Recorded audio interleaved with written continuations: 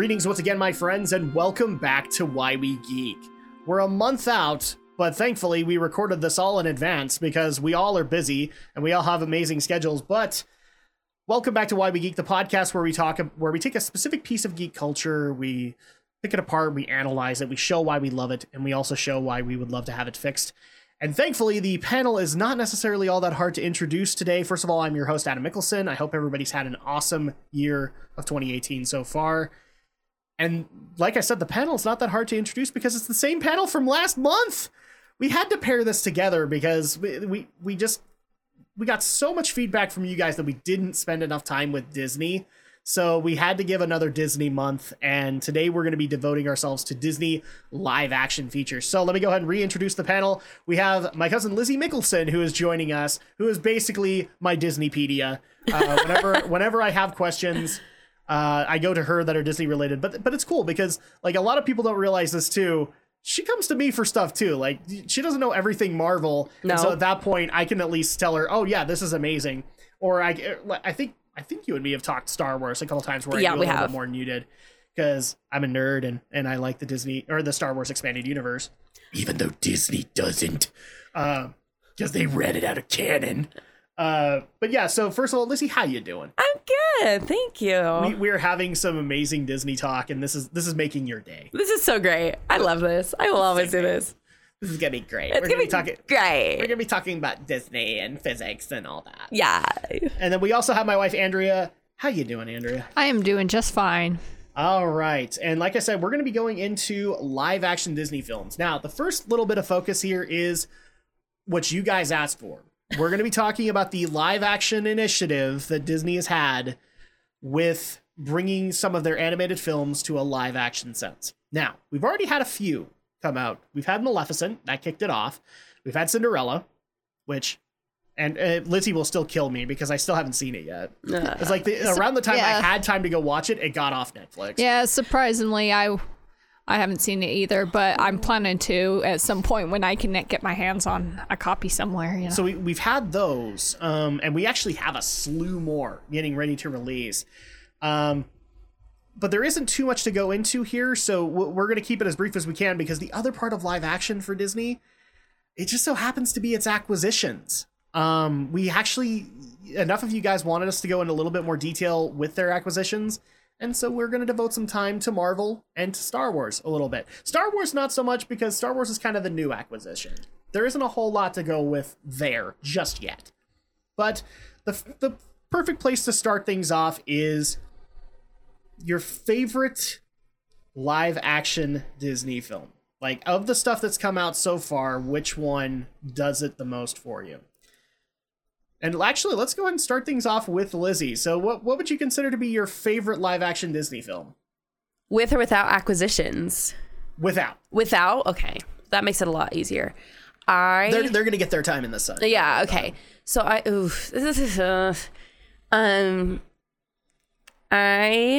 would have, oh golly. Okay.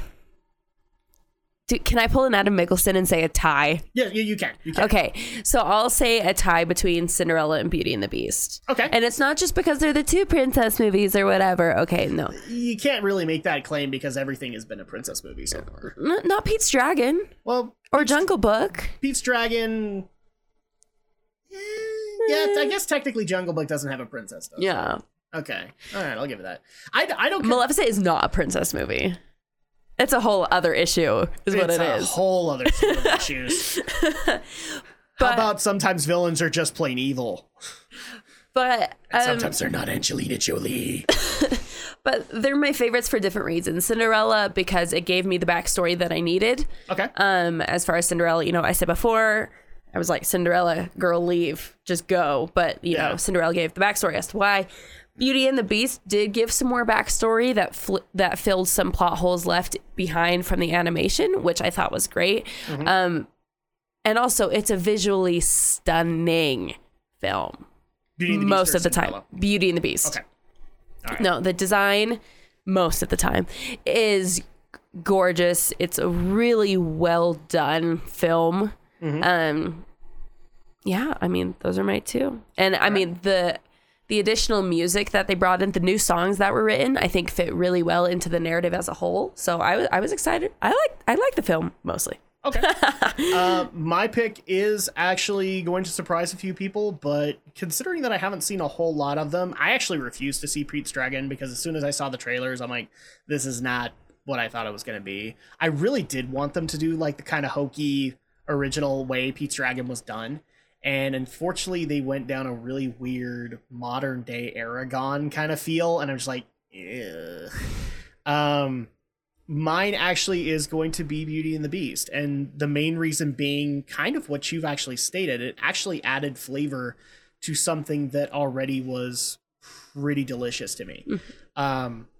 The only reason I have never liked Beauty and the Beast was because of bad memories. I'm not saying it's bad by any stretch.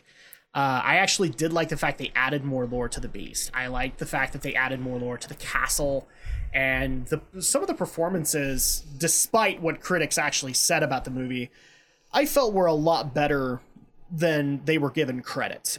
In particular, Ewan McGregor as Lumiere, I thought did really, really, really great. Luke Evans as Gaston, so good. I mean, oh my gosh, we just barely said this off camera, but like this sold him where Hobbit didn't, kind of thing to me. I can't remember his name off the top of my head, but the guy who played Gaston's little LeFou, yeah, Josh Gad. He was supposed to be a controversial figure because they played him off as gay, and I'm just like, no, I'm fine with this. I actually liked how they played the character because I actually think the musical goes this direction too, doesn't it? It depends on the director, but some do, some don't. So at that point, I didn't have a problem with Josh Gad, and I liked the Beast. Again, this was added lore to a character that didn't have a whole lot to begin with. There's a lot of mystique around the Beast when you take the animated feature. And I know this is sacrilege to a lot of people because a lot of people didn't like the Beast's performance. I would dare say it was a little bit better than Robbie Benson. And I like Robbie Benson. So that's kind of my deal there. But yeah, this is probably the one that I would have to say is my favorite. A lot of the other ones haven't really resounded yet for me. Andrea, what is your favorite live action Disney film? Well, since I haven't seen a whole lot, yet, because I hear that they're going to be trying more different Disney films coming to live action later on. But I would say Beauty and the Beast has probably been the top one so far because I haven't seen Cinderella live action yet. So when I get a chance to see it, I'll see how much more close to the tradition of Cinderella. Because, I mean, you've seen so many live action Cinderella versions. You kind of wonder, does this one kind of seem more close to the cartoonish, adaptation versus like, oh, we can just repeat Cinderella. It's just going to take a whole new modern spin take on it. So since we all brought up Beauty and the Beast, I'm just going to go ahead and bounce into one of our questions that were submitted by you guys. Because unfortunately, Lizzie actually has a really busy schedule. I know a lot of people wanted to do some crossovers, but it just isn't going to work out. So sorry, guys. I'm sure she would love to answer whatever questions that she can. And that's why we can still bring her on from time to time to be able to do that. But since we've all brought up Beauty and the Beast, let's actually just cut into the meat of it. Was it worth the wait? Was it worth the ticket? Now that we can actually give our critical point of view on it. Now, I'm gonna be honest. Like, I don't know if you watched or read a lot of the critics' scores for Beauty and the Beast. They hammered it, and I think a little relentlessly. Because I actually walked out of that, and I think I even sent it to you via messaging. I'm like, I gave it like a 9 out of 10. I think there were missteps. In particular, you wasted Ian McKellen. You absolutely wasted him. And I can't remember if we actually had a discussion on this, but it was just simply because when you have Ian McKellen, the solid presence that he is, you put that on screen as often as you can. And when you put him in that little CG clock, you can't do that with him. He didn't have enough lines. He didn't have enough presence. So at that point, it's like, but then why do you bring in Ian McKellen? Kind of thing. You bring him in for his presence, and you didn't do that this time. So I do have like complaints with this film, but I think it got hammered a lot harder than it probably needed to be. That being said, I was probably, now in retrospect, I was probably a lot nicer to Emma than I should have been. And that's just because now that before you scream, I've made my viewpoints known. Like, Emma is a great actress. Professionally, I have a lot of respect for her. I have a feeling if I'm ever stuck in a green room with her, we'll strangle each other because we're just not going to get along. In whatever viewpoints you want to actually bring up with it. But when comparing, and you have to do this because people will compare it to the animated feature, comparing, I think it's Paige O'Hara is her name, Paige O'Hara to Emma Watson, it just feels like Paige was utilized way better than Emma was from the director. That's like my only real beef with it. I think she delivered as solid a performance as you could have, but when you look at the expansion of the Beast, there really wasn't an expansion with Belle, and that kind of needed to happen. At least not an expansion in a direction I think they should have gone. I think we got more about Belle's dad than we got about her. So Lizzie's been kind of sitting here going, I need to step in here. So let's go ahead and start with Lizzie. So your thoughts on Beauty and the Beast? Okay. Here's the thing. I do think, like, to answer the question, I do think it was worth the ticket. It was worth the experience. I mean, sitting in the theater, I mean, it was a good, like, as a film goer, as a viewer, as an audience member, it was a good experience. I do think critics bashed it pretty harshly. The thing is, when you're transferring a story as iconic and as classic as Beauty and the Beast, someone's going to be unhappy by whatever reason, by the director, by the performer, by whatever, because it's not 100% the same. Someone's going to be upset no matter what you do. Cough, cough, Michael Bay Transformers, cough, cough. But that having said, is it a perfect film? No. No such thing. No, there's no such thing. I agree with you on several counts that you mentioned. I wish Ian McKellen had more presence, because when he was on screen, you felt his presence. Yes. The very few times that was able to happen. I wish there was more of it. I really, really, really, really did not care for Emma at all, whatsoever. I don't think she was playing a character. I think she was playing Emma Watson running around in a dress. See, what's really sad is you're kind of right. I mean, like, seriously, I'm like, you're not playing a character here. You're just kind of being you with a slightly crusty personality. And it just, for anybody who's listened to any previous episode I've been on, Beauty and the Beast is my heart and soul. It is my ride or die, my everything. She was not Belle to me. I have seen several productions of live stage Beauty and the Beast. I've seen all these different things where I say, oh, that's Belle. Is it a different take on Belle? Yes, but that's Belle. She was not Belle. She was Emma Watson running around in a dress. To me. Opposite of that, I think the Beast, I thought he was amazing. No one expected that performance. No one expected him to sound as good as he did. No one expected him to look as good as he did.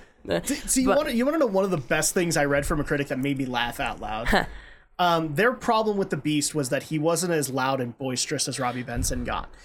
That was a director's choice to have Robbie go that way, and it's not necessarily a bad one. It makes sense when you look at it that way, but I like the fact that this Beast was, and I'm not remembering the actor off the top of my head. I just want to say Matthew Crawley, but that's Downton Abbey, and that's not right. And I can't. Okay. But the fact that they went towards a more soft-spoken Beast, one that isn't necessarily like looking to be loud and boisterous, I thought that was actually a better thing to do because the CG was already covered. We knew he was a big hulking beast. We needed to see a softer side. And this was a great way to be able to do it. Like, in particular, I will actually say this, and this is going to be sacrilege to a few people, but the library scene, I think the live action movie got it better, in my opinion. I didn't like the fact that Robbie Benson out of nowhere just handed a library over to a girl, okay? Because this is a castle's library. Books are sacred. You don't want to ruin those things. And it was just like, you're handing this entire library over to her? Wow, that's really generous from a guy who was being an absolute, douche nozzle to you about 5 minutes ago. And I like the fact that A, the library was smaller, and B, it wasn't that he was handing it over. He was basically just saying, we have these kinds of books, and we have these kinds of books, and maybe you would find this interesting. It's been a while since I've read Greek, kind of thing. And at that point, we got to see actual character from the character. We got to see him actually become softer. Because I hate to say it, like the animated feature, there is a little bit of a justification in the argument of you should still hate the Beast and not and like Gaston. The live action one, no, you can't say that. They've given enough personality to the Beast that's not the case. And one thing I really appreciate they did with the Beast is because when I heard first, I was really excited about the live action remake, but everyone was like, okay, what are they going to do with the Beast? Is it going to be prosthetics or is it going to be CGI? And I think it was a little bit of both, wasn't it? Well, okay, you ready? From what I have been able to research upon me geeking, we appreciate geeking here. Yes. From what I understand, at first they were going to go the prosthetic route, which I greatly appreciated because I've had schooling in that. I really I love and appreciate good prosthetics. They got him all suited up. They got him all fixed up. And as they were filming, they realized that because the prosthetics were so extensive, they were losing some of the facial expressions and the gestures and the small little tuning of the face that really made this performance of the Beast so kind of like revolutionary and in its own right. And what we all, those of us who liked this performance, what we all like appreciated about this Beast was he was more, he wasn't that raw and scary, but he was more kind of reserved and quiet. But because the CGI, they were able to make his facial expressions so human by how minimal they were. Yeah. I think that was something that I thought that was a smart decision on the director's part. It was, because at that point you had to show the humanity within the monster, and that was the one thing that I was wanting above all else in this, because I knew all the other performances would be okay. I mean, in retrospective, I kind of agree with you on Emma. Like she wasn't necessarily playing Belle, whereas Paige O'Hara was. Absolutely. She was told to play a role. It's almost like voiceover guys do it better than the actual actors these days. Oh, snap. Well, some of them do multitasking. Emma is not one of them. Correct me if I'm wrong, Emma hadn't done anything up until Beauty and the Beast, had she? Well, she did. Didn't she do like Noah's Ark or something? She did. She did a Noah's Ark film. She did Perks of Being a Wallflower. Something like that. But I know that she did The Circle, and that came out like a month after. And that's the thing is, like, as far as acting goes, she was relatively quiet, whereas she was making more headlines and more news with her own personal, political, feminist agenda. Hence why, if I got stuck in a green room with her, I'd have issues. Yeah. I'd probably want to strangle her. I loved you as Hermione, not so much as a human being. Anyway, No. So I already know I'm going to get hatred, and I don't even care, because I'm not supposed to agree with everything that everybody says, kind of thing. It's like right now, we're not agreeing with the critics. The critics were a little harsh to this film. I think, considering, my exposure to this was Maleficent, this is a lot better in my mind. What about you, Andrea? Where are you sitting on it?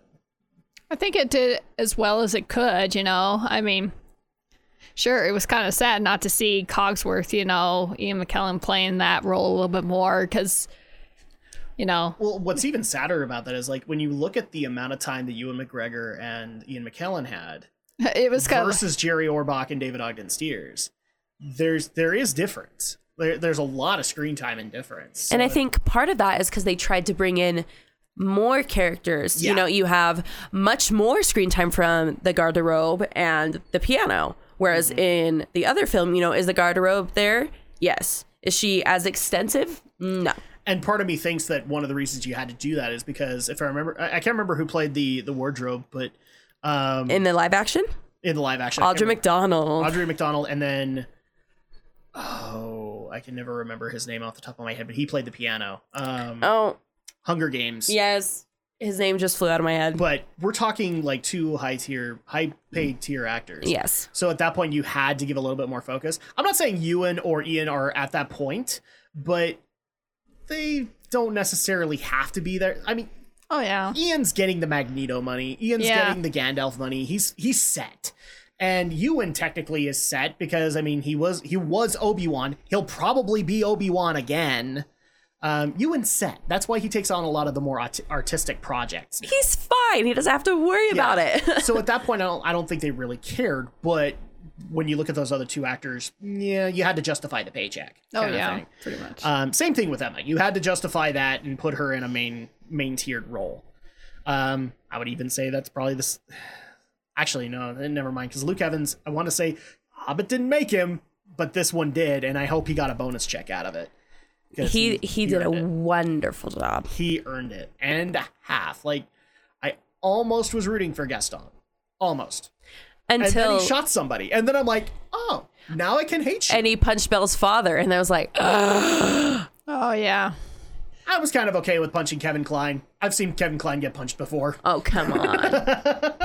I will actually say, like, I could think of about 3 or 4 other people, Ian McKellen included, that could have played Maurice. And I'm not saying Kevin Kline did a bad job, but I just kind of sat there when I looked at him and went, why Kevin Kline? And sometimes it was just actually, nice. You want to know what really weirdly happened? I almost wanted him to play the piano. Huh. Interesting. I almost wanted him to play the piano because I think he would have been suited for it. But no, that's like my only issue. I don't have a problem with Kevin Kline. It's just, and it was always nice just watching them, do the singing portions too, Yeah. just some of the musical parts of it. I'll admit, one of the things I did like about the film was that they did stay true to the musical theater roots. Yeah. And that's the way that they needed to go. Oh, and to all the people who are screaming out, oh my gosh, you had a black guy in there. I don't care. I really don't. Musical theater. Things don't have to make sense. I just don't. Because again, like, I love the people who made the argument of like, well, you could have just, powdered him up like you would in French culture, but no, you couldn't do that because of black guy. Not everybody was powdered. Are you talking about the librarian? Yes. Okay, here's what people don't realize is that, for American audiences, he is a very, very, very famous British Shakespearean actor. Yes. Which was why he was put in that role in the first place. Mm-hmm. Like, and people are getting upset about race. I'm like, right there's the difference between America and the UK. Good job. Oh my So God. there you go. Now that we've gone into Beauty and the Beast, we've talked about the best. We now actually need to bring up the worst. What do we consider to be the worst live action film that's come out so far? And What? for me, that's not even. I was like, I know what yours is. Maleficent, because Angelina Jolie didn't understand the character. But then again, neither did the director. So that's kind of my issue with it. I didn't see Pete's Dragon, so I'm not even going to judge that. But given the directions that they went, I think it would be a very close second. I know my buddy Stephen Romney will bring up Jungle Book. He did not like a lot of the portrayals. But yeah, for me, it's Maleficent. I didn't even see Jungle Book. What about you, Lizzie? No, I got a Jungle Book. I mean, What? But you hate ScarJo? Look out, world, here we come. But I, like, as a kid, Jungle Book was never one of those stories that I super related to. Yeah. Did I still appreciate the characters and the music? Absolutely. Mm-hmm. And the characters and the music are what made that such a likable thing for me. And so when they got brought into live action and those disappeared, there was really like nothing appealing about the film. Sense. Like, even to me, because Warner Brothers had a Jungle Book movie. Yeah, they did. Close too, and it didn't make sense to me for either of those companies to do Jungle Book. Jungle Book is, I think, in most lists, it's pretty low. It is on a lot of that stuff. Like, you could have easily done, and granted, the projects are happening. You could have done Little Mermaid over them. You could have done Aladdin over Jungle Book, and people would have had more recognition out of it. And I love the fact that the first thing that everybody goes after is the ScarJo performance. I can't do that, but look. I'd first go after Christopher Walken. I was like, what the frick is this? Was he actually in it? He was King Louis. Oh, no. Oh, yes. I didn't even notice that. Why was he King Louis? It was awful. I have to go into my Walken just to explain it. No, it was, and I love King Louis. Like, he was one of the characters, like, he and Baloo. I'm like, yeah, let's go. No. Fun fact, the only thing that I liked out of Tailspin, King Louis. Because I think Louis was like the bar owner kind of thing, and Shere Khan was the mayor. And also the head of the big company in that city. So, I mean, yeah, you had Walken there, but in ScarJo's defense, I've seen ScarJo take on roles that she wasn't necessarily all that inclined to take, and she still knocks them out of the park. Okay. Fun fact, I don't know if a lot of people know this, she wasn't really all that keen on being Natasha Romanoff in the Marvel Cinematic Universe. And yet, that's probably been one of her most successful things. And, I mean, I did see Ghost in the Shell. Oh, and the one thing I don't gosh. have a complaint with is ScarJo. ScarJo worked as well as she could with the Major. There wasn't a whole lot to work with, but I'll give her that credit. So I don't necessarily know if I would go down the line of her performance was wooden. I don't think she can do that. But I haven't seen the movie, so that's my only issue. No. Are you saying that's not the case? That groan was, you don't need to see the movie. Yes. Don't waste your time. Yes, there you go. That's the seal of approval. Don't see it. Don't waste your time. All right. Andrea, the worst Disney film, the live action Disney film you've seen? Do I have to answer that one? Actually, yes. I really don't have a dislike for. I kind of wondered if it was going to go down that line. I'm like, there's no way you'd say Maleficent. Well, I don't have a big, huge library to just say, okay, Yeah. which one do I think is the worst? I mean, I can understand your viewpoint of how they took Maleficent to being, but it's like they're trying to tell its own story, and sure, it seemed a little strange to be, adding kind of like the Sleeping Beauty aspect to, somewhere down the line, but I thought it was an interesting way of how she became the way she was, but it just, yeah. kind of turned like, oh, wow, now she's considered the Prince Charming of the story, sort of thing. Very cool. So the next question that we actually have, which is a lot to take in, what would we like to see from Disney live action films in the future? Now, we have a bunch of movies already set in stone at this point. We have a live action Aladdin. We have a third Aladdin movie, which is a Genie prequel, still in some kind of production. We have Mulan, which just got cast. We have Lion King live action. I think Little Mermaid is set to go live action too, isn't it? It's rumblings. It's rumblings. Yeah. So we have lots of live action movies coming down the pike, and a lot more even rumored. I've even heard Hunchback has been brought up as a live action movie. Where are we standing with it? Like, what do we want to see from these films in the future? What do we see they need to improve? But also, like, which ones do we think actually need treatments? Because I'll be honest, the second that I heard that Will freaking Smith is playing the genie, I went, I'm not seeing this movie. You've officially lost me, even though you cast the Pink Ranger from the new Power Rangers movie as Jasmine. And I liked her performance in that. Will Smith as the genie? Not sold. Not going to go watch it. Call my hatred of Will Smith whatever you guys want to. He's not the greatest actor since sliced bread, as far as I'm concerned. And putting him as the genie, I actually think is an insult to Robin Williams. I wish they would have cast the guy who originated the role on Broadway, because everyone was scared when they cast him as the genie. They're like, there's no way this big black guy's going to be able to do this role justice. And he totally did. He made it his own while paying respect to Robin Williams. And he made that role. And so as soon as I heard they were doing a live action, I was hoping that they would scoop him up. Correct me if I'm wrong. I can't remember the guy who got cast in the Broadway version, but he had kind of a comedic repertoire like Robin as well. Yes, he's a comedic actor. So at that point, but I'm saying he had this huge repertoire that Robin had, where he could do a bunch of impressions and he could do a bunch of various shticks, and that's why it worked. Will doesn't have that. Usually he's your run-of-the-mill action hero. So what are you gonna do? Call back to his Fresh Prince days? That's not gonna work, guys. I can't even, and that's the sad part. It's I can't even think of a comedian that's up to Robin's level currently. That's why I think it's such a hard role to cast. But I certainly think you could find another comedian out there that would be better than Will Smith in that role. Again, send your Will Smith hatred to @Drac2326 on Twitter. Because her brother's already going to give me crap about it. He's like, you just don't give Will a chance. I've given Will many chances, and he's flubbed almost all of them. So with that being said, Lizzie, where are you standing? What do you want to see from live action films? The one that I'm probably most excited about as far as rumblings wise is The Little Mermaid.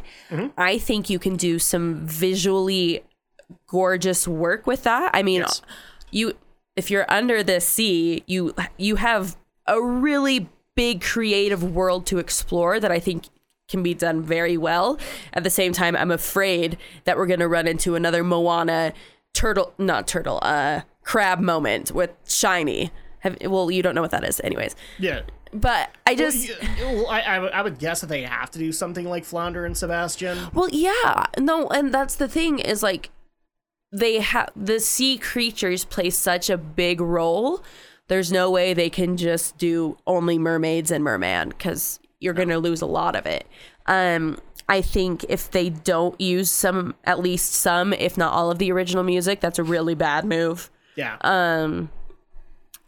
But I mean, you know, and the thing they're worried about right now is getting a good director attached to it. And the one I've heard most right now is Rob Marshall, which I could see going well. Yeah.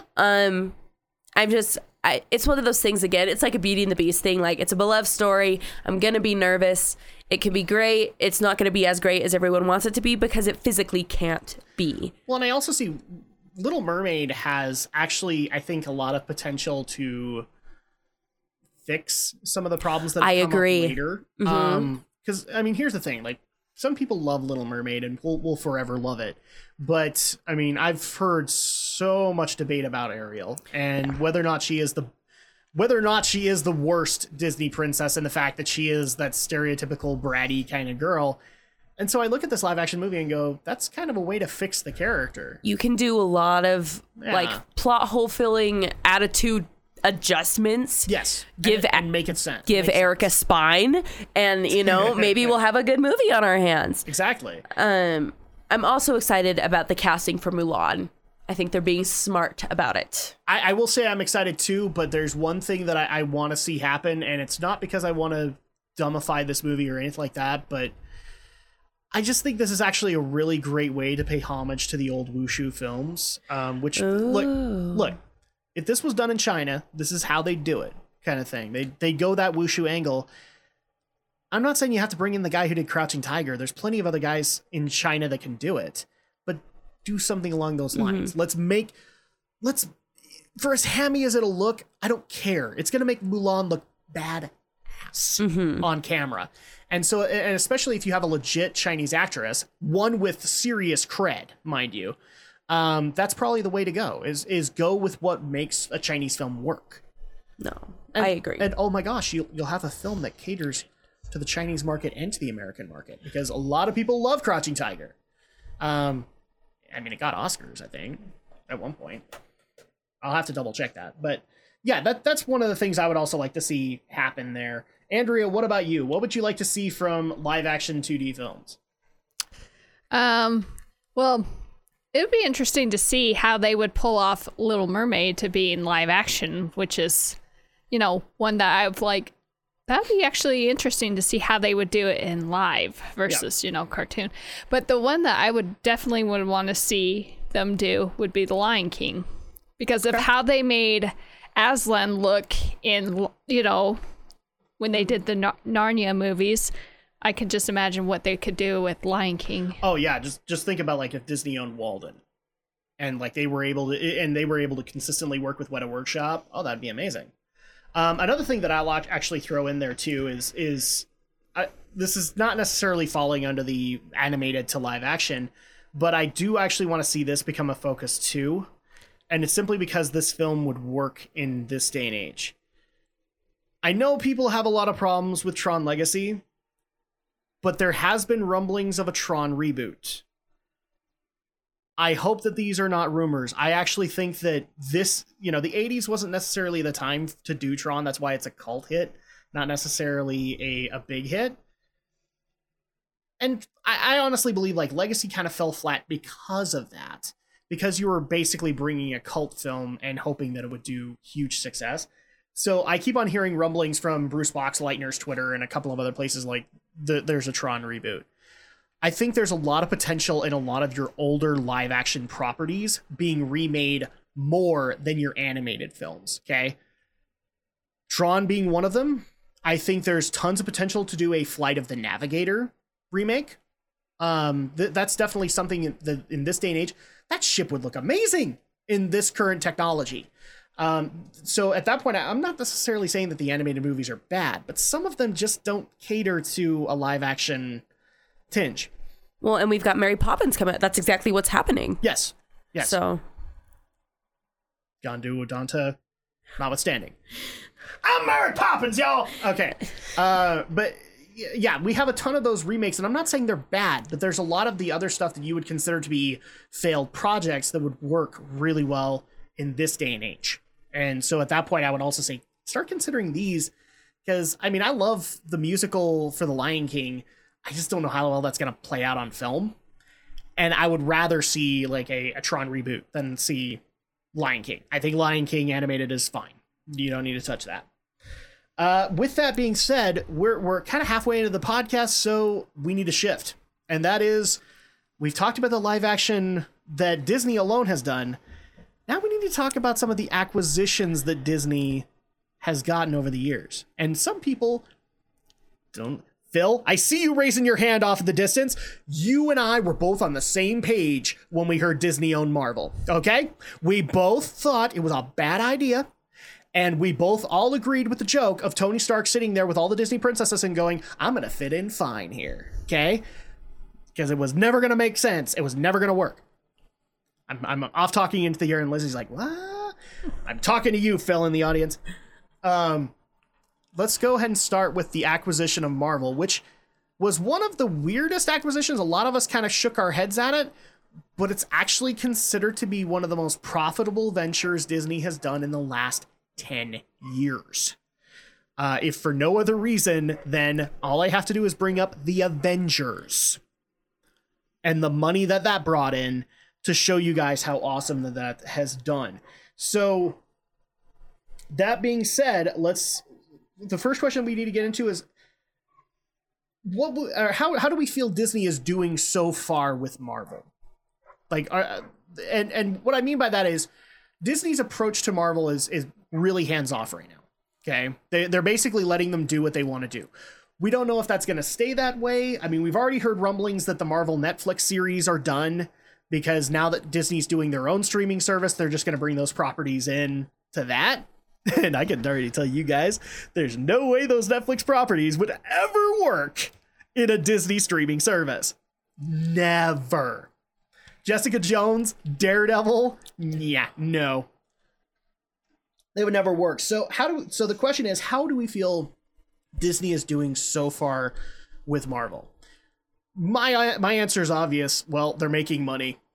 And frankly, they're reinvigorating characters that I'm not saying Marvel did anything bad by, but I like the approach that they didn't take all the popular characters right off the bat. They took what were considered to be B or C heroes, and they made them famous instead. Instead of just going down the default route of, we want Spider-Man, we want the X-Men, we want the Incredible Hulk. We got things like Iron Man, Captain America. How many people actually think that Captain America would work on film in this day and age? And they took him and they actually made 3 awesome movies with him. So at that point, I think they're doing really, really well. I love a lot of their approaches to the characters, even when they have to hand things over to a director to take a darker approach. Even Daredevil on Netflix is amazing. Not necessarily there with Jessica Jones. That was really gross, but Daredevil was amazing. Lizzie, where are you standing with it? How do you think Disney is doing with the Marvel acquisition? I mean, I gotta echo basically everything you said. It's a much healthier and more profitable relationship than I originally thought it would be. Yep. I mean, everyone was like, what the heck is going on? You know, when it first got released that, you know, Marvel's joining the Disney family, and, you know, you saw the Iron Man with the Disney princesses and all these things. But the way that Disney, I mean, I've said this before, that the way that Disney takes care of its characters, that whole methodology and the whole character integrity thing that is now being adopted over at Marvel, while still letting Marvel kind of do their own, like you said, kind of their darker tones and working with these other characters that are definitely not Disney. But I think it's working in a way that is bringing some awesome stories into light and some awesome characters that people are falling in love with all over again.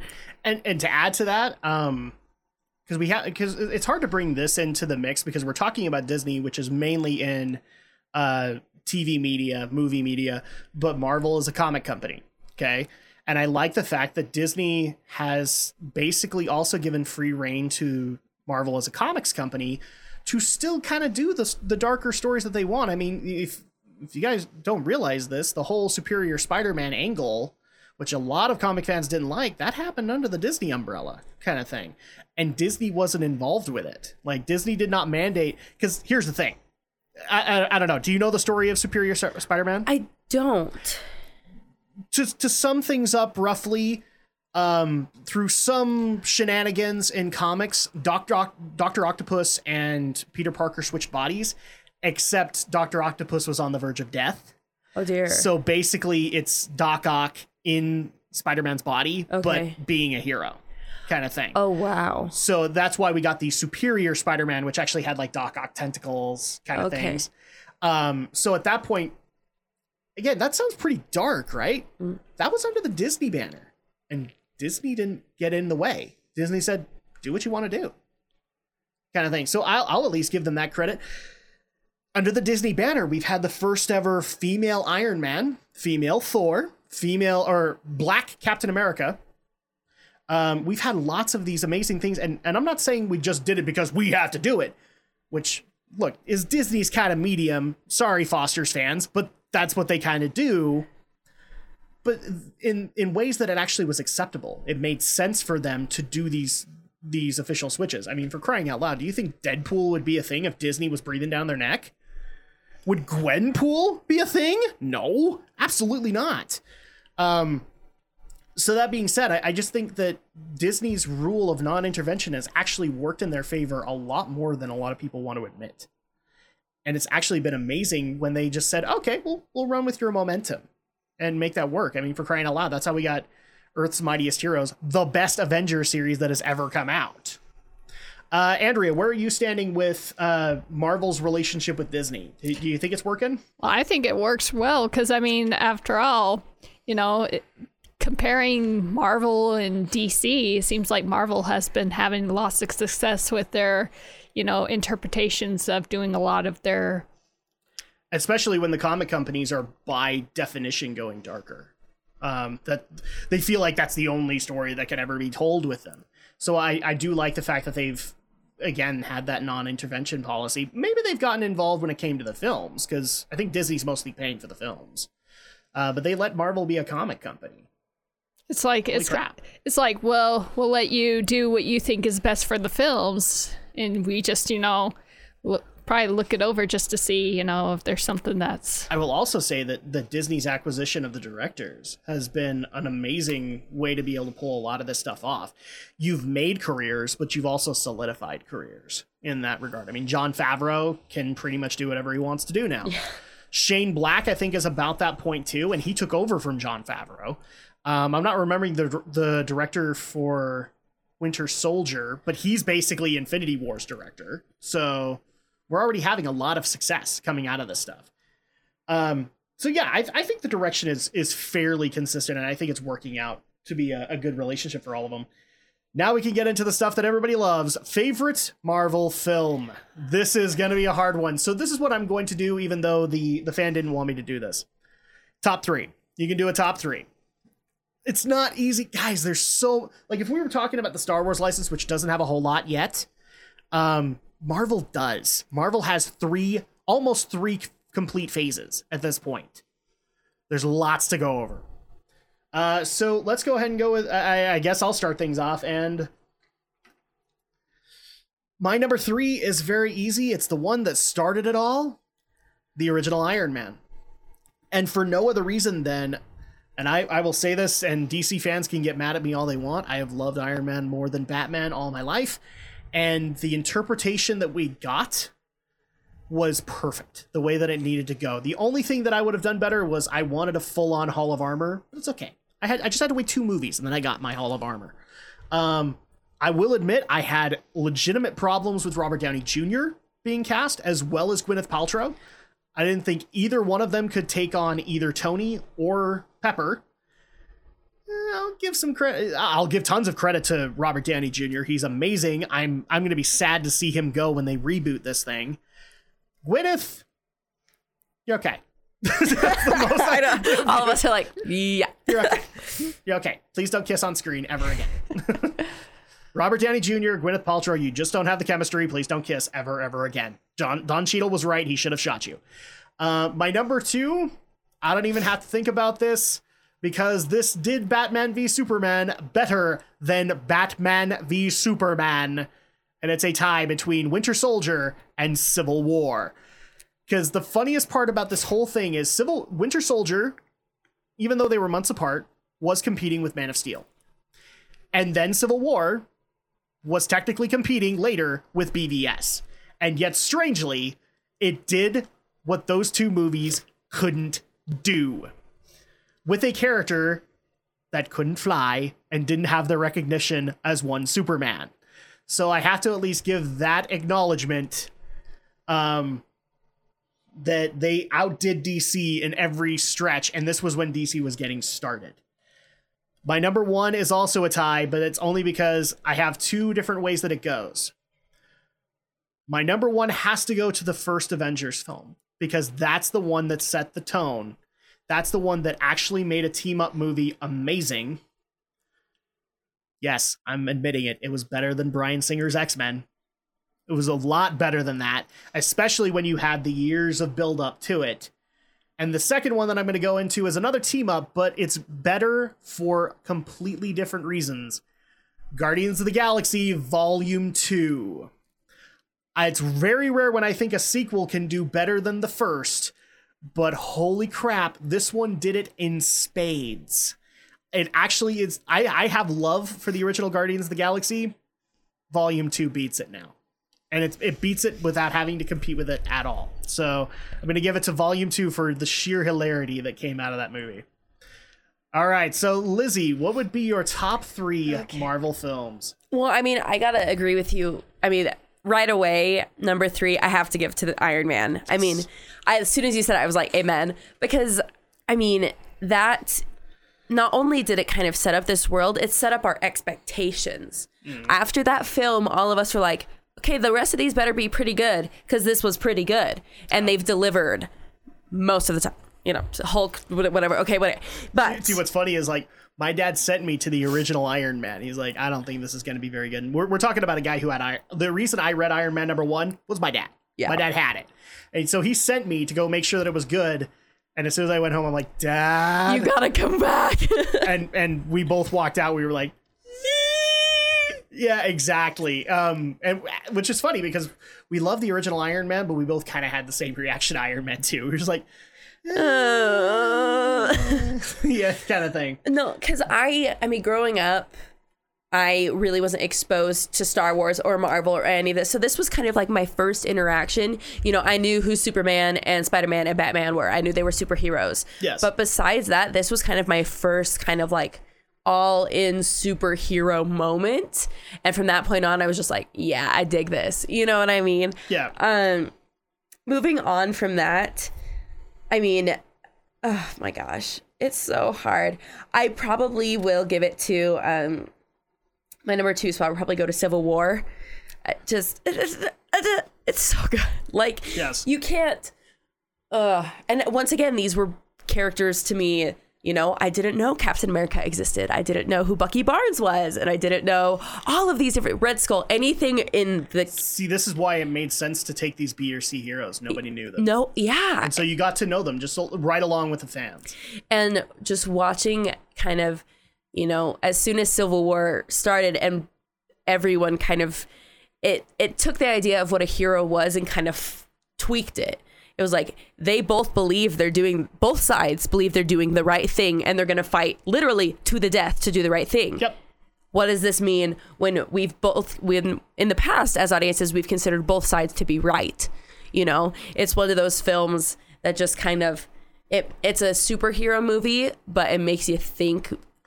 For a 3-act structure to work, you need to have a villain. And this one, technically there was Baron Zemo. He was in there, but the actual conflict here was Captain America versus Iron Man. Yeah. And so at that point it was a lot more difficult for people from that film perspective of like, well, I like Iron Man, but I also like Captain America. Whose side? And I actually love the advertising campaign for this film. Whose side are you on? I mean, it was straight up. It's like, this is going to be intense. You're going to have to pick a side, and someone's going to die, basically, is what it was. This tore the movie universe just like Civil War tore the Marvel comic fans apart. And that's what needed to happen here, and that's why it worked. And then as far as my number one, I'm having issues. I'm like trying to go through, because while I've been home, I've been binging like Marvel just because I've wanted to, and I hadn't seen some. I needed to fill some gaps, so I've just been going through. I might be one of the few people who says this. I don't know if it's like my number one. It might be like 1.5-ish, 2. I freaking love Doctor Strange so much. It would be my number 4. Yeah. It honestly would. Like, again, a character I knew nothing about. I did not know his story. I did not know he existed. And the casting was weird. And the next thing you know, as soon as I heard about the casting, I was like, I don't know about this. And then, yeah, that was my big deal. I'm like, you're getting Benedict Cumberbatch to play Stephen Strange? Yeah. And then we got to see him in the makeup, and I'm like, that works. No, and then as soon as you see it, you're like, oh yeah, this is good. At least the other cool part about Doctor Strange too was we got to see our first take of magic in the Marvel universe. I loved it. And I'm gonna get such flack from the DC fans. Way better interpretation than we got in Suicide Squad. I agree. Sorry. So Suicide Squad is technically our first into magic because BVS had Wonder Woman, but we didn't see a whole lot of what she could do in it. So I'm gonna count Suicide Squad as the first exposure to DC magic. Not worth it. And then I feel like my number one is a tie. Part of it going to the first Guardians, because I still like the first Guardians better than the second. I know, like, we have different opinions there, but that's the cool part about both Guardians movies is like they both stand out on their own. Exactly. Yeah. So I still love the first one, and I always will. And then that is tied with Thor Ragnarok, actually. Okay, I'll give that to you. That was the closest thing to being a Guardians movie without being a Guardians movie. Yeah, honestly, and just seeing these characters, because I mean, you see these characters that you fall in love with over the course of. Thor was a very early one to come out after Iron Man. Yes. And watching him change significantly, and I'll be the first to admit I have a thing for Loki. I love Loki. And I will never not love Loki, and it's a problem, and I understand it. But watching him in this film was one of the most, like, greatest movie experiences ever. I was just like, I was the happiest little clam just in there watching Loki. With Loki and all that, it's just, that was the one film that I just loved it, that he could be devious to his to Thor every time, but it just was nice for them to actually team up and fight for the same cause. Did, where he could still betray Thor. Yeah. Yeah. No, so I'm just really excited to see. I mean, you've seen me sitting here. I'm just really excited to see what comes next. But I will say this. Uh-oh. It was damn satisfying to watch Matt Damon play a dying Loki. Okay, I don't know who decided, like, wherever that came in, like, whenever that became an idea, whoever's idea, director, actor, I don't care who it was, they need, like, the biggest bonus ever, because that was one of the funniest things ever. It was amazing. See, it was cathartic for me, because I don't like Matt Damon. Okay. I really don't. I hate a lot of his performances. I think he's one of the smuggest SOBs in Hollywood today, and the fact that he played a dying Loki, I'm like, and her brother could attest to this. I was like, yes, die, Loki, die. And I was like, yes, die, you sick son of a bee. And that's all I cared about. Okay. But and it was also really cool to see Anthony Hopkins being played. So, I have a feeling that was one of those days where they're like, Anthony, have fun today. Exactly. Like, honestly, you get those people outside. It's just like, you know what? You go for it. Yeah. We'll just keep it rolling. You just go for it. Exactly. And Anthony doesn't get those many days, especially when he gets asked to do, this and that and the other Hannibal remake. He just doesn't get those days. So I'm very happy for him on that. So you had Guardian. Did you mention the other tie in there? You said the original. Oh, Thor Ragnarok. Okay. Yeah. It's so good. Now I need to see it again. I just want to go watch it all over again. I'm like, yeah, it's awesome. Andrea, your favorite 3 Marvel films? Well, since I haven't grown up too much with being, a fan of Marvel, but, since then, when I opened up to watching some of these movies, they were all great. Probably my third would be, haven't watched Iron Man in a long while, but I did like the one where, I think it's probably going to be the third one, where Tony,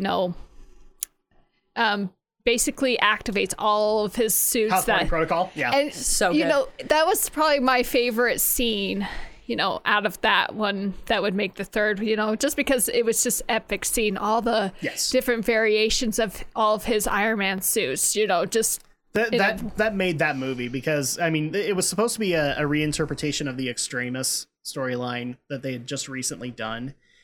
And that fell so flat. But when you had that House Party Protocol kick in, it was classic Iron Man again. I'll admit that. Although poor Ben Kingsley. He got handed like one of the best Marvel villains to play, except he wasn't playing him. Yeah. Anyway, so Iron Man 3 is your 3. Yeah. Second would probably be Civil War, just because, a lot of these Marvel movies, I always love, the action scenes, especially when there's a team up involved. Yes. When you have especially since this was like Winter Soldier technically is like the first team up that they had done. Well, yeah, but I mean, this was probably the best one of them all, just because you were just kind of curious on, you have 2 different groups and they're deciding, okay, who are we going to have on our party? And it is kind of amazing who ended up showing up. When you're going to divide things, it's like, how are the battle lines drawn? Like, where's Black Widow going to end up? Where's Hawkeye going to end up? And a lot of people were asking those questions, That's one of the things I loved about Civil War is like it kept you guessing who's going to join Iron Man's team, who's going to join Cap's team. I mean, I'm pretty sure added to that was the left hook that came with our favorite little wall crawler, and where he actually came into it. And the best part about it, I gotta tell the story before we move on, because you remember, like, her brother Alex, who I do a lot of stuff with, he was absolutely excited that Spider-Man was going to get brought into an MCU movie. Okay. Like this was all going to happen. He's like, yes, we can finally move past all the crap and we can get a good one. And the first trailer that shows the new Spider-Man in Civil War, I didn't like it. And why didn't he like it? I didn't like the eyes. Like, you got to realize that that's like the most expressive part of Peter in that costume. Yeah, I didn't like it. It's like, you waited this long and you don't like it? The eyes? Oh my gosh. Over the eyes? Well, unfortunately, there was a lot to not like in there, but we'll get there. Okay. Because I don't know if that happened in like comics of Civil War, if that ever existed. But Civil War is a very popular storyline, so much so that Civil War 2 just barely happened. But it was interesting when I was like, who's that other guy? Oh, that is Ant-Man. Because I was like, I didn't realize who that was at first because it's been a while. Because you forget that like these guys have had their main focus. Like you expected Thor to show up somewhere, and Thor didn't show up. So that's one of the things I think makes Civil War work. It was a lot of minor heroes that got some spotlight in Avengers films, but this was where they got to shine. So you got Vision, you got Black Widow, Hawkeye, Ant-Man, Falcon, and I think this was the debut of Black Panther. So you got to have that too. Just so that you could spice up for Black Panther this year. So I'm excited. I'm very excited. I'm so excited. So number 2, Civil War. Number 1 was kind of a tie, and I'm trying to figure out which one I liked the best. Uh-oh. It was between either Avengers or Avengers 2. That's another example where I would say like Age of Ultron stands on its own next to Avengers. I mean, I liked when they formed the team of the Marvels, but I loved it how they added Scarlet Witch, Quicksilver, Vision, Falcon was technically added at that point because he came in. Yeah. But it was also a cool movie because it started to get rid of the old guard, because we're already starting to hear those rumblings like Robert Downey Jr. just can't be paid by Disney now, and so at that point they have to look to let him go and maybe even reboot him. Chris Evans, I know that he's actually been kind of begging to get out of the Cap role so that he can go and direct. So it's one of those things where we have to acknowledge like new heroes while, you know, bringing in a new guard while respectfully getting rid of the old guard. I can't remember in Avengers 2 if Loki made an appearance or if it was just one. He was in 1, and no, he didn't make an appearance in 2. He was because he did Dark World. That's true. And that set up that's right. The beginning of Ragnarok. I mean, that's the only other thing I liked about 1 was because Loki was in it. Because Loki's there. Well, the other cool part of that was like villains are out there. Oh, and yeah. villains are off doing their own thing. They don't just all have to be thwarted and go to jail. Oh, yeah. I love the fact that they were still... S.H.I.E.L.D. dealt with this, the S.H.I.E.L.D. series dealt with this a lot more, but Hydra was still out there, and they were still, like, they had S.H.I.E.L.D. assets kind of thing. I like the fact that they stuck with that gun, too. Because it's the Marvel Universe. Villains aren't always taken to jail every day. Sometimes they're concocting schemes. So with that being said, we've done our best in the Marvel Cinematic Universe. We have to go into the worst. Which one is the one that holds the least sway in your heart? Or doesn't make sense in the canon or anything like that? I'm not necessarily going to do a top 3. I think we can get away with a top 2. Because here's the thing. A lot of Marvel movies are good. They are either awesome to good. So it's really hard to do that. But I think there's at least 2 in there that maybe don't make sense to a lot of people. Mine are fairly easy to go into. I have no problem saying this. Iron Man 2. I should like it. I should love every aspect of what they tried to do with that. And every time I boot that movie up, it is the hardest thing to watch. And it shouldn't, because it's Iron Man. It was already established. And the other one that it almost seems like sacrilege to say it, but Spider-Man Homecoming also falls a little flat in the MCU. Just because of a lot of the major decisions that were made with it. I, for example, love Michael Keaton as the villain. I think he pulled it off and a half. But the MJ reveal irritated me. Pretty much every high school scene irritated me. And I wanted more time in the suit. So at that point, Spider-Man Homecoming and Iron Man 2 are the ones that kind of fall flat in the MCU for me. Andrea, what about you? What are the 1 to 2 Marvel movies that just don't hold up the way the rest do?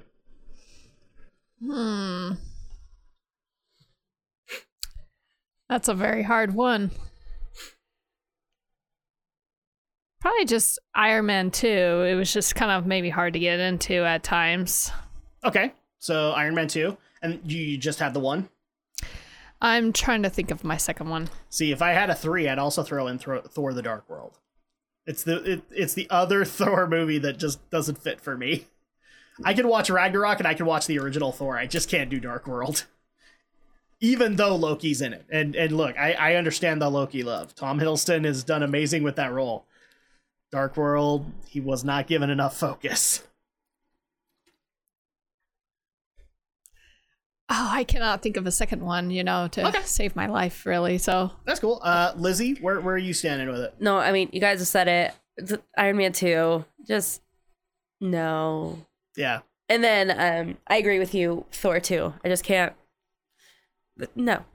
Because at that point, it really kind of pointed out the problems with the Thor movie. Exactly. Especially when you brought back a lot of characters that people just that are like. Unnecessary. Yes. Ugh. I mean, I like Natalie Portman, don't get me wrong, but her character was unnecessary by that point. And especially since you had to have some way to bring in the Guardians, and Thor was your way to do it. So I'm kind of glad that they got rid of those elements. But they didn't necessarily say they're not there. They just said, we're not doing anything with it. Eric Selvig can show up in Agents of S.H.I.E.L.D. and it'll be fine. So there you go. That's the worst Marvel film. And... oh, Jiminy Christmas. I think I've actually broken my iPad at least a little bit. There we go. The next thing that we need to get into is we're coming up on the 3rd Avengers film. Feels really bad, too, because Justice League just barely happened, and Justice League just failed. But Infinity War first trailer actually came out on Star Wars The Last Jedi, and it was worth it. So our thoughts on Infinity War. Are we excited? Are we worried this is too much? Are we optimistic, pessimistic? What are our thoughts on the matter? Lizzie, you look like you've got something there. So I'm excited and terrified at the same time. Yeah. I'm worried that everyone's just going to die. And I'm going to be really sad about it. But I know, as we've talked, we have to, bring in the new guard while respectfully retiring the old guard. But I'm still, no matter what happens, it's going to be hard for me to swallow just because I'm that type of person. But I think they're setting it up to be a really, really, really good movie.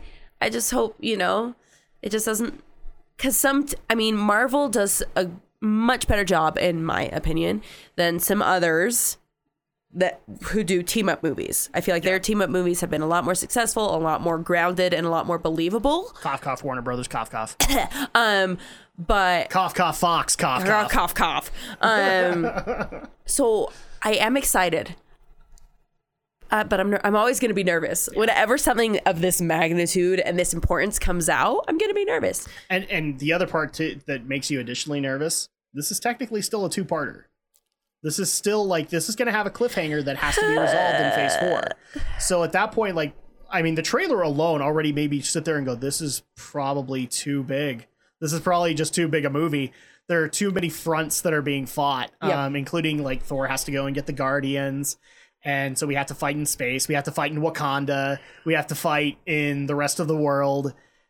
And I like what they're doing. I love Thanos, by the way. I think he's going to work really, really well on screen. And unlike you, Warner Brothers, Marvel has earned it. Marvel earned Thanos because they actually built to Thanos. They didn't just go, let's go for... we built a Darkseid. No, you didn't. You had one movie that built in Darkseid. And no, Justice League don't count. That was Steppenwolf. Just telling you guys, DC. If you're going to do Darkseid, build to it. Like Thanos, who is Marvel's answer to Darkseid.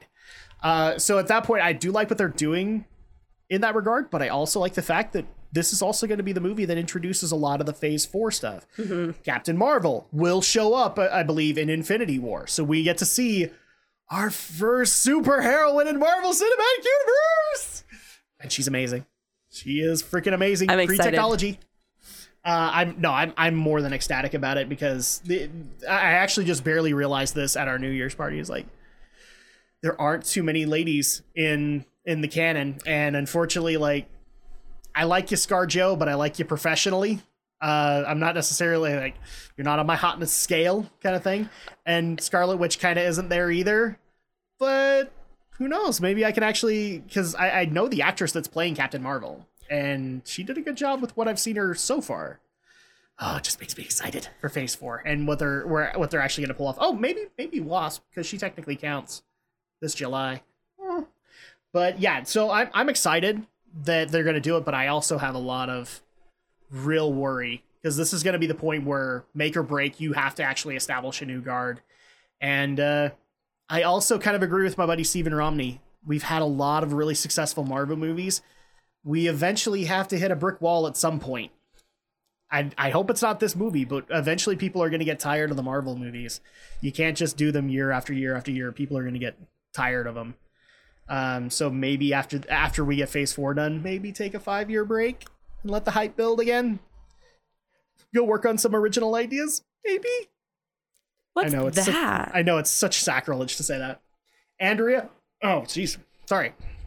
Andrea, what are your thoughts on Infinity War? Excited? Are you worried? I'm really excited for it. I mean, just watching the trailer alone and seeing how many superheroes may take a part in this role. Yes. It just was amazing just to see that. And I think it will do... I just barely realized this. Technically, our first look into Teenage Groot will be Infinity War. I'm so excited. I'm Groot. I'm all about Groot with a sassy attitude. Let's go. I'm kind of excited about it. I want to see it happen. I just want to see him sass Rocket. That's going to be amazing. Anyway, sorry. And I think it'll do really well since a lot of, the Avengers has pretty much done really well throughout the whole entire time. I can't see why Infinity War would be No, it's definitely built to a lot. I especially liked in the trailer, we're actually going to see Thanos collect the gems. We're actually going to see him beat the crap out of Doctor Strange to collect the Eye of Agamotto. And Vision. And yeah, he's going to beat the crap out of Vision. To get. No, I think he just invades the vault that has the purple one from Guardians. I think he just invades the vault that has those. And and then Loki brings him the Tesseract. Because he actually had access to it in Thor Ragnarok. Yeah. So, yeah. This is going to be amazing. We get to see him make the gauntlet, and then he owns us all. No, the greatest thing I saw as soon as that trailer got released, I saw this meme of the guy, what is it, Salt God? You know, the guy who like sprinkles the salt running down his arm and he looks all fancy with his little glasses.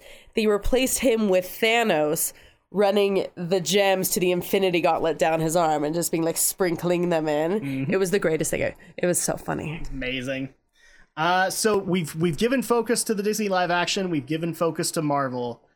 It's only appropriate to talk about the more recent acquisition, Star Wars. Now, I don't think Star Wars is going to get too much of a focus here because the difference here is Marvel has lots of movies. Star Wars is still starting out. We have, 3 movies under the canon, with another one coming out this year. And, I mean, we have some really great ideas, but they haven't come out yet. So, with that, let's go ahead and start things off with, obviously, the most recent addition in the Star Wars canon. What are our thoughts on Star Wars: The Last Jedi? Now, I've already kind of given my opinions in other episodes of Geek News. We actually did a full-on review, and the previous episode, actually, for Why We Geek was Star Wars. So, a lot of people have my opinions on it, but I'll just go ahead and clarify. I love it. I have a lot of the similar problems that a lot of other people have, but I have to love it. The added mysticism to a lot of it, and a lot of the lessons that Last Jedi tries to teach, I am totally on board and a half with what Last Jedi has been able to do. I acknowledge its shortcomings, but this is still a very good movie, a very good middle movie for this trilogy. So I'm still very much there. Lizzie, where are you standing with Last Jedi? And I guess the other question I should ask is, how many times have you seen it already? So I've seen it twice. All right, there you go. And I had to see it twice because after the first time, I was still trying to form opinions. Mm-hmm. It's a lot to take in. It is packed full of all sorts of shenanigans, and for me to feel like I really got like a grasp on it, I had to see it at least twice. Mm. I do like it. Am I crazy over the moon about it? Not necessarily, but I see why the choices were made that are in the film. You know, they're cleaning slate. They're paving the way for a whole new set of stories to come out, and I understand that. Some choices I liked more than others. Yeah. I don't think Leia Poppins was necessary by any stretch of the imagination. That's the first time I've heard it called that. It's what it is! That's what it is, yeah. And I was watching that, I was like, she is strong. She has the Force. That's amazing. You can show it in so many other ways than whatever is happening. So what you're saying is that Leia did not outdo Yondu? No. All right. Leia did not outdo Yondu. I'm Mary Poppins, y'all! Exactly. You can't outdo that. No. I want that on a t-shirt. Seriously, though. At the same time, I really liked what they were doing with Kylo.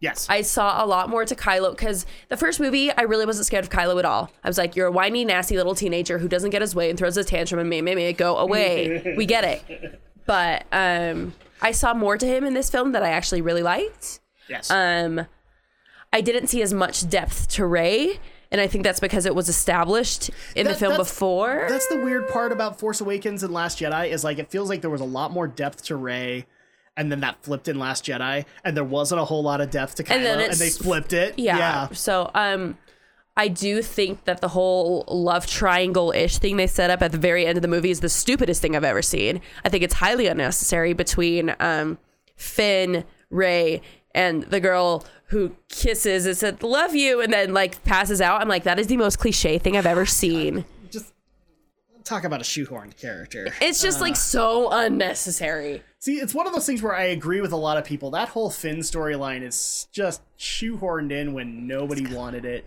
every time that you wanted to not leave Ahch-To, the planet that Luke and Rey were on, that was when they cut to it. Like, they always cut it at this really cool pivotal moment. And then it was like, really? Oh, look, the Empire's evil. It's almost like we knew that already.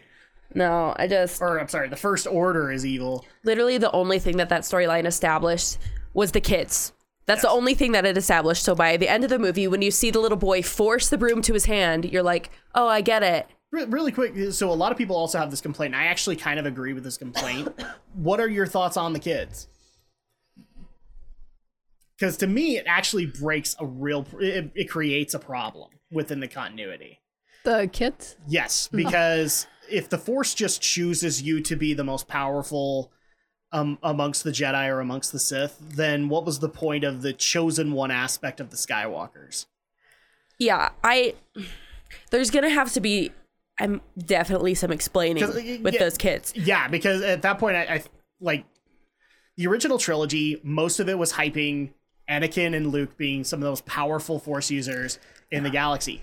And the prequel trilogy is to show us that Anakin is that, and that's why he becomes Darth Vader. And so at that point, I'm like, okay, so what you're basically saying is that Luke isn't as powerful as you wanted us to believe he was? With this whole, I don't know. I mean, do I understand the concept of why they gave the hope to the kids? Yes. And was it a cool little moment to see the little boy, get the broom? Absolutely. Does it raise red flags and have me have a lot of questions that need answering? Absolutely. Mm-hmm. And here's the thing, like, I'm complaining about it, but I do like the fact that the Force does respond to the fact that there are no Jedi, there are no Sith. You must have that balance, and the way that you have the balance is you have to have both of those elements existing.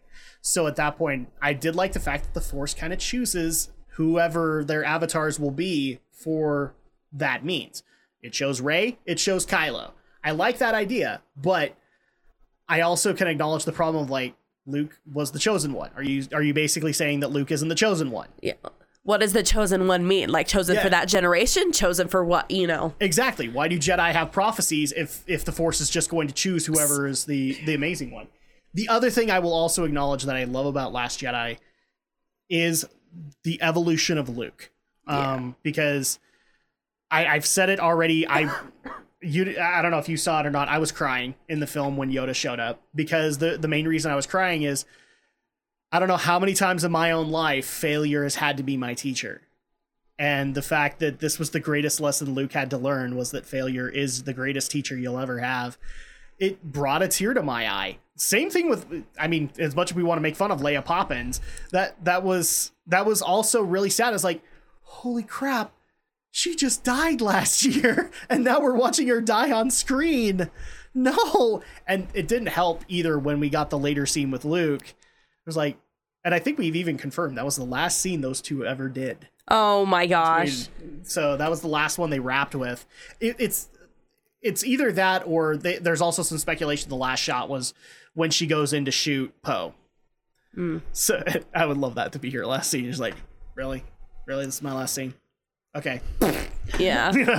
I would love to see, like, Carrie just go, really? This is my last scene? This is what you want me to shoot? You just want me to shoot this guy? Okay. Boom. So, Andrea, your thoughts on The Last Jedi? I really loved The Last Jedi. I especially loved it, when you got to see Luke being able to pretty much go into battle from a faraway place by using the Force. I thought that was a really interesting idea, but at the same time, it just kind of felt like... Oh, you mean the astral projection. Okay. Mm-hmm. Which is like, wow, that was really amazing how he managed to pull that off. But at the same time, it kind of felt like, I kind of wish he was actually there, because that almost felt more epic in a way. See, I like the projection idea, but I will admit that it actually takes a lot of the badassness out of the whole having been fired by a whole wave of AT-ATs. Or I don't know what they're called, but like those AT-ATs were constantly firing. He just comes out. It's like, okay, that brush off the shoulder will forever and always be a great moment in cinematic history. The only problem I have is like, oh, he was not there the entire time. Oh, I kind of wanted like a bonus scene of him dodging everything. Yeah. Well, yeah, that was kind of like one of those love-hate because you remember ways of how they did that. Was just like, You loved it how he was like, it was like he was invincible because he was not actually there. But at the same time, you kind of wish he was there to actually face the whole fire thing, you know, and be Well, like, he technically was. Well, Like, yeah. He just projected himself out, but he was just as connected to that projection as that was to him. So but that's yeah. why he dies. But you but it was just Well, like, spoiler alert, he dies. I just like, oh, it would have been probably much more emotional if he was actually physically there, not just. The thing that's interesting to me with Luke in this movie in particular was all of the rumors surrounding Mark Hamill's attitude going into the film. You know, there's all these different reports saying how much, there's reports of him literally going up to the director being like, I disagree with everything you've done with my character. I disagree with the plot line. I disagree with his feeling. That being said, I will do my best to portray what you have written. And him, once the movie was released, him having recanting, saying, I should not have judged. I should have done that. Yes. As bad as this sounds, I feel like in part of the movie, I could tell that he did not agree with what was happening, if that makes sense. But maybe it was a better thing for him to have this approach because it sold the performance that much more. Yeah. I love Mark Hamill, but there are a few things that I don't agree with him on his portrayal of Luke. Like, for example, I know that he hates the Empire Strikes Back scene of cutting off the Wampa's arm. And he hated that in the special edition they added to that. But I like it because it actually gives us a point of perspective where Luke would actually hate doing this kind of thing to innocent creatures, where Mark just wanted to not do that. But you forget, you played the kid who bullseyed womp rats. Okay? Yeah. And so at that point, you needed to have that establishment of Luke now hates hurting innocent creatures. And I know that Mark hates it, but you needed to have that moment. The same thing needed to happen on Octu. You needed to know why he hated the Force and why he hated what came out of it. And again, I love the beauty of it because it just shows all of us that Lucas is just as... Luke is not this prophet, this god that other people have made him out to be in The Force Awakens. He's a man like we've all known him to be, and he's made mistakes. When he's been told for a long time here, he's the chosen one, he can't make mistakes. And when he makes one, it's going to affect your character a little bit. I especially loved the interaction. Again, I love the interactions between him and Yoda, where he was revering the text, but he kept on saying, I'm going to do it. I'm going to burn him down. I'm going to destroy him. Yoda's answer? Lightning. Yeah. Well, here's an interesting question. It's like, did you guys really believe that was really Snoke? And if so, I believe were you disappointed that it's a clone, he was but... killed in the second one versus like the final one or something? Well, look at the design of it. He looks like a clone. I honestly believe, and this is my theory, I have no confirmation of it, I think he's a clone of Palpatine, but he just goes by a different name. Interesting. And honestly, no, I don't think this is the end. I think we'll see the next clone come out. Maybe he'll look a little bit more elegant.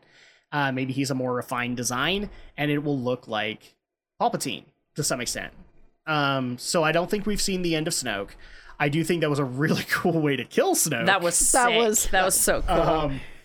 But I don't think that's the end of him. In fact, I've actually heard another interesting theory that I kind of hope happens, which is Snake wanted Kylo to kill him, because now we might actually have our first ever Sith Force Ghost.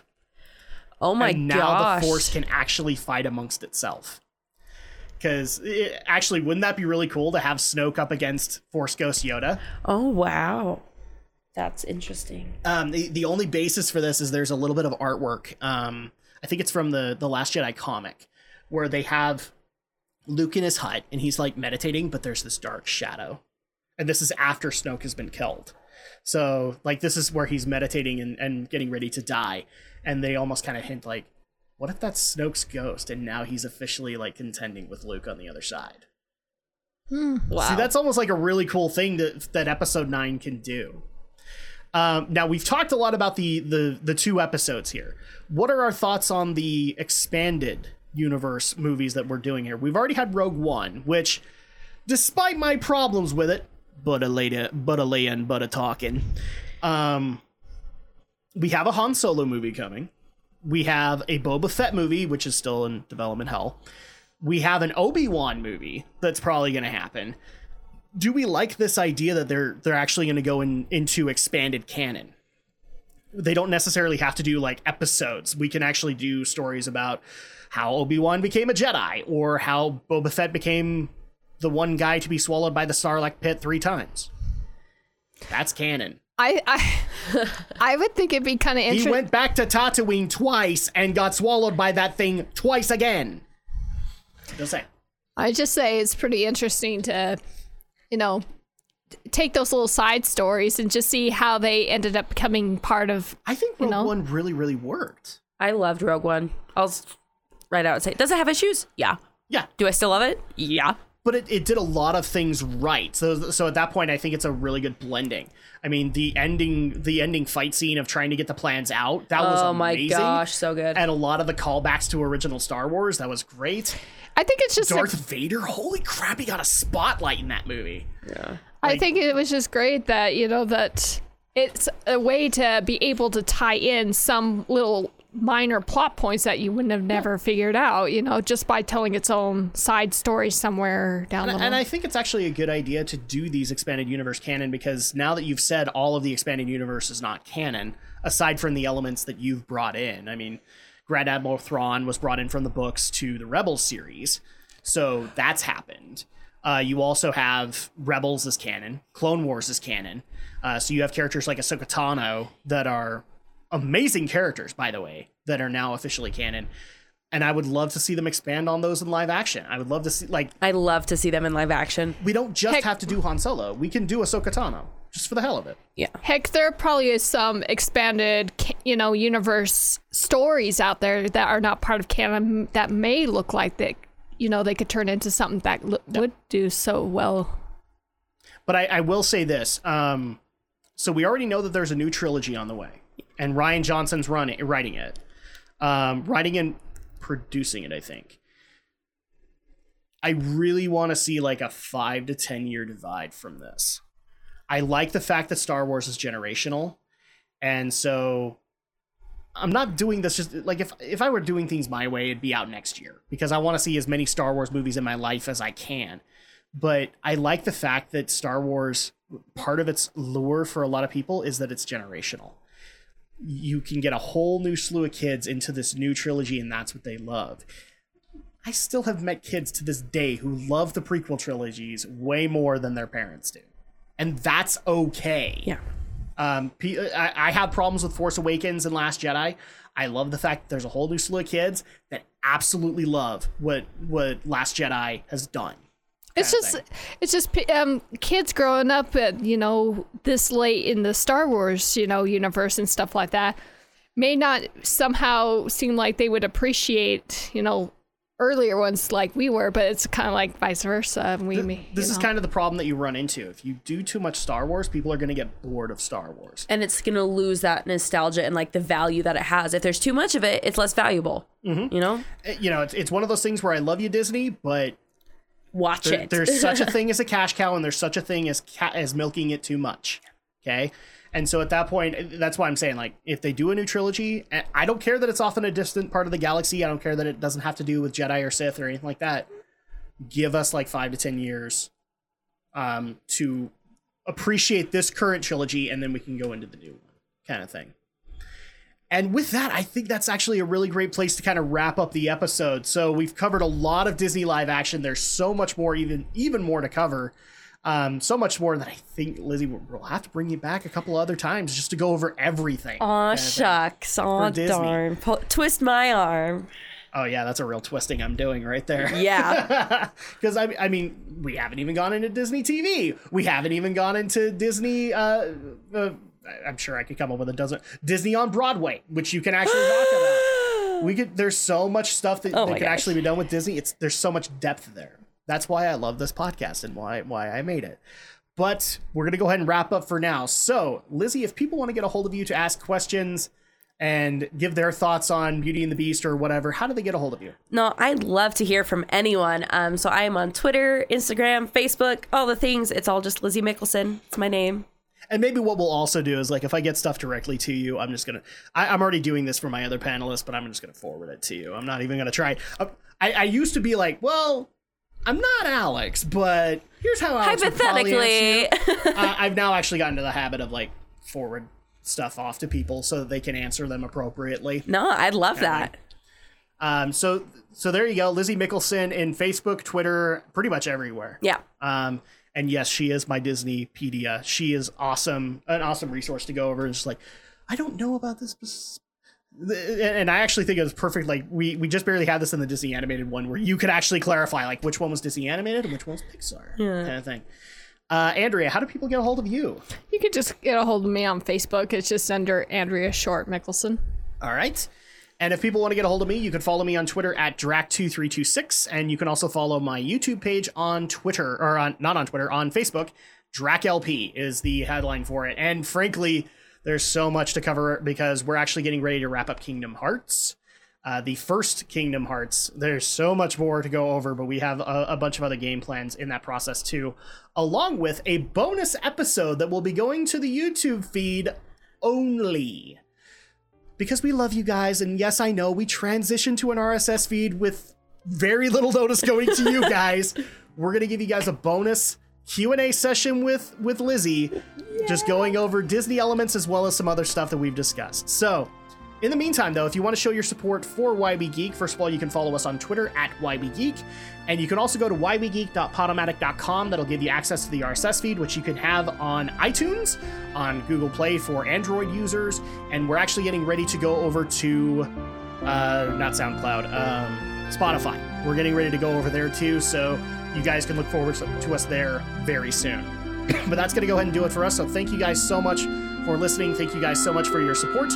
And of course, we'll see you guys next time for the next episode of Why We Geek.